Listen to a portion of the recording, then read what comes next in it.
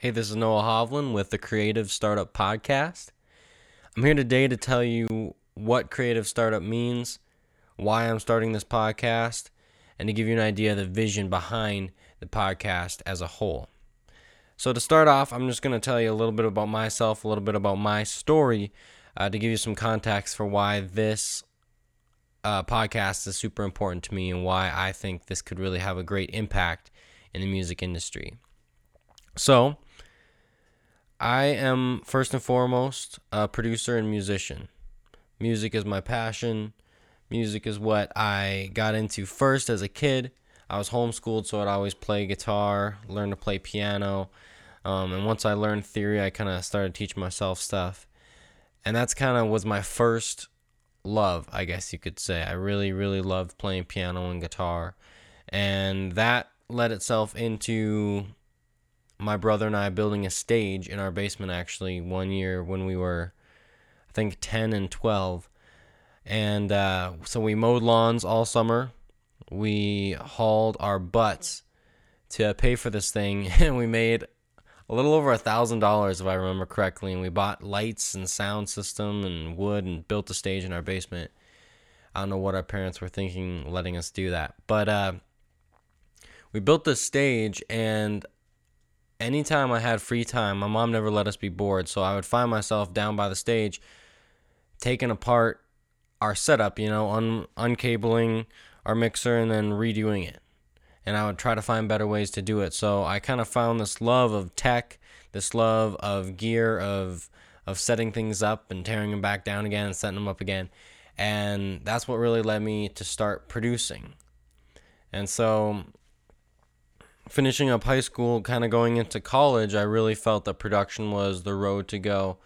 And I already had a couple years of college under my belt from high school, so I continued into production, and that's what I'm currently finishing up studying right now is music production and business.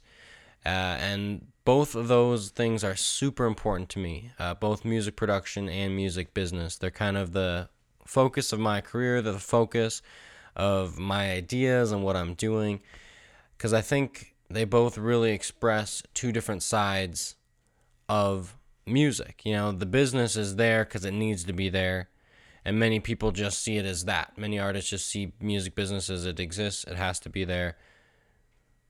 So what? And then production is another thing that sometimes gets overlooked. It's a little bit more artistic, and sometimes people are more tuned into it and they care more about it, but sometimes it gets overlooked as well. But they're both super essential. And although they might feel like auxiliary things to the actual art, or they might feel like add-ons to actually making the good music or making the good art, without the business and without good production and tech and all that knowledge, music and good art just doesn't happen. And that is why in this last couple months, or I guess this last year you could say, I've really taken an interest in business and entrepreneurship, because I've realized that music and doing what you love and making money and having a steady income don't have to be two separate things. Anytime I tell people I want to make a lot of money and I want to work in the music industry, you usually kind of get this laugh like, haha, buddy, you picked the wrong industry if you want to make a ton of money. And that kind of makes me sad, because I think music is valuable to people, and I think art is valuable to people. We just need to find a way to express that value, to allow them to express that value, and to help us creatives, us artists, producers, musicians, and graphic designers, and web designers, and entrepreneurs, all of us, to actually make money doing creative things that we love. Because it scares me to think, the music business doesn't make a ton of money right now. The photography industry isn't making a ton of money right now. A lot of these creative industries aren't making a ton of money, and some people say, well, that's fine, people will always make art. But that's not true. If people can't afford to make art, if people can't afford to pull together the resources necessary to create something beautiful, then we're not going to get anything beautiful. And so I'm starting this podcast because I want to interview musicians, I want to interview entrepreneurs, I want to interview business people and creatives, and find new ways that they're making money. I've been really inspired the last year or so just looking at some of the artists who have really rose into prominence. For example, Chance the Rapper or Oh Wonder. I don't know if you know Oh Wonder, but Oh Wonder, just using kind of different unconventional ways of working in the music industry. And that's really encouraging for me to see. Say, instead of complaining about, oh, the music industry doesn't make as much money anymore, there's not as much money to be had, it's so hard out there, saying, no, it's just different out there, and there's new ways to do it. There's new different ways to do it, and there's people all around who are trying new things, and those are the people I want to bring on this podcast. So I have to admit right out of the gate, this podcast is almost a selfish thing. Big reason why I'm starting it is because I just want to get people in here who know a lot more than I do, and I just want to ask them questions. I'm not doing this to tell you everything I know. I'm doing this because I want to ask questions of people who know more. I want to do some book reviews on here. We're going to look into books that give new ideas to the music industry, that give kind of practical advice as well. We're going to look at new albums and music and the way that it's being released and the way that it's being pushed forward, because I think that's so important. And we're going to look at other areas of art as well, because I don't want this just to be limited to musicians. I want all artists, because I feel a deep passion that business and art need to be together. Entrepreneurship and art need to be together, because people aren't paying a premium anymore for art. So we can't just kind of, oh yes, the money will come and I'll just do my thing. It doesn't work that way anymore. So, yeah, that's what I want to do. I want to learn from the best. Learn from the best examples, the best writers, the best people in the music industry right now, how they're working around the troubles they're finding and building beautiful things, doing great, beautiful projects that we all enjoy. So, to kind of delve into the subject matter of today, now that we've kind of understood why this podcast exists and why I want to make it, we're going to look at a couple practical steps that you can take today, tonight, whenever you're listening to this, to kind of get you going in the right direction as far as music and business goes. Now, this advice and these systems that I'm going to give you, they're not my own. They come from lots of entrepreneurship books I've read, business books, biographies, stuff that really shows you how people have achieved greatness. And we're going to kind of delve into those subjects of greatness and what people have done to get there. So, I think everybody knows that in the music business and the art business, you kind of have to have an edge. If you're just putting out really generic stuff, nobody's going to really care unless you're like the best at putting out generic stuff. I mean, like if you're like the Ed Sheeran of putting out generic stuff, then people care because lots of people buy your records and you make a lot of money. But there's a ton of people out there who can sing and play just as good as Ed Sheeran who aren't making any money, who can barely, live off the tips they're getting at the bar at night. And so you have to have an edge. But with that being said, you can't just come up with what your edge is going to be. You can't just figure out, oh, we're going to wear fancy costumes, or we're going to do this, or we're going to do that. We're going to write our music this way, and we're going to perform on a laptop, and you can't just come up with an edge. So today we're going to talk about how you come up with that edge by setting goals, by making a mission statement. And I know that's obnoxious business talk, but a mission statement is key, and how you use that to develop your art to its next phase, which will help you make money. I promise you that. So, write down your goal with a timeline. Make sure it has a timeline. Make sure your goals have a timeline.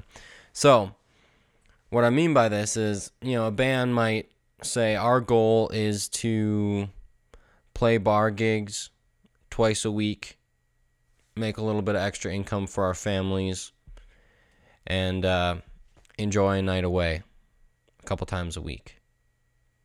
That's a great goal. That's a super attainable goal. I know a lot of people who do that, and I think that's really worthwhile. going and playing bars, you're doing what you love, you're making good money. If you're playing at a nice bar where people aren't super drunk, you're probably having a good time. But maybe your goal is to get on a European tour. That's always been one of my goals as a tech, as an engineer, is to get on a European tour. Now, it's not one that I work towards right now because I got a lot of other stuff that I'm prioritizing, but maybe that's your goal.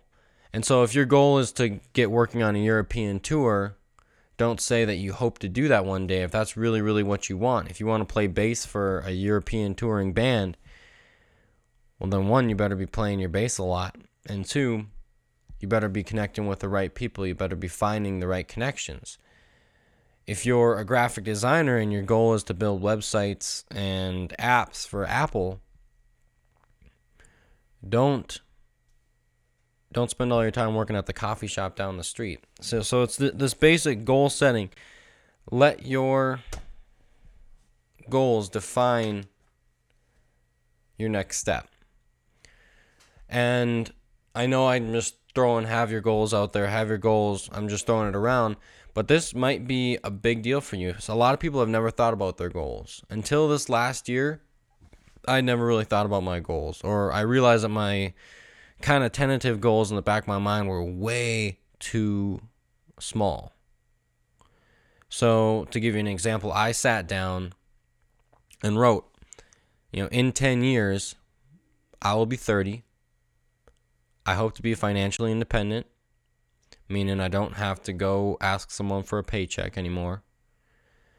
I want to be an influencer in the music scene in New York and in Minneapolis, the city where I'm from.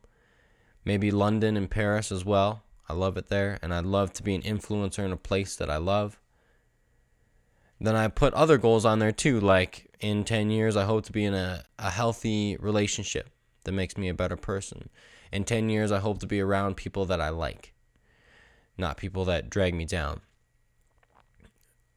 But that 10 years is the key. Because it's really easy for you to say, oh yeah, I want to go on a European tour. Or I want my band to, sell out shows in LA every time we go through. Or I want to be a graphic designer with Apple. Or I want to, get my art placed in the city's art museum, the Modern Art Museum. But if those are your goals, they're really, really easy goals to just blow by and not care about. Because you always got to pay the check. You always got to pay your rent. You always got to pay your mortgage if you have a mortgage, or your car payment, or put gas in the fuel tank, or pay your Netflix. And it's always, always easier to do those things. In fact, Napoleon Hill makes a point in the book, To Think and Grow Rich, is that your brain will automatically do the laziest, easiest thing.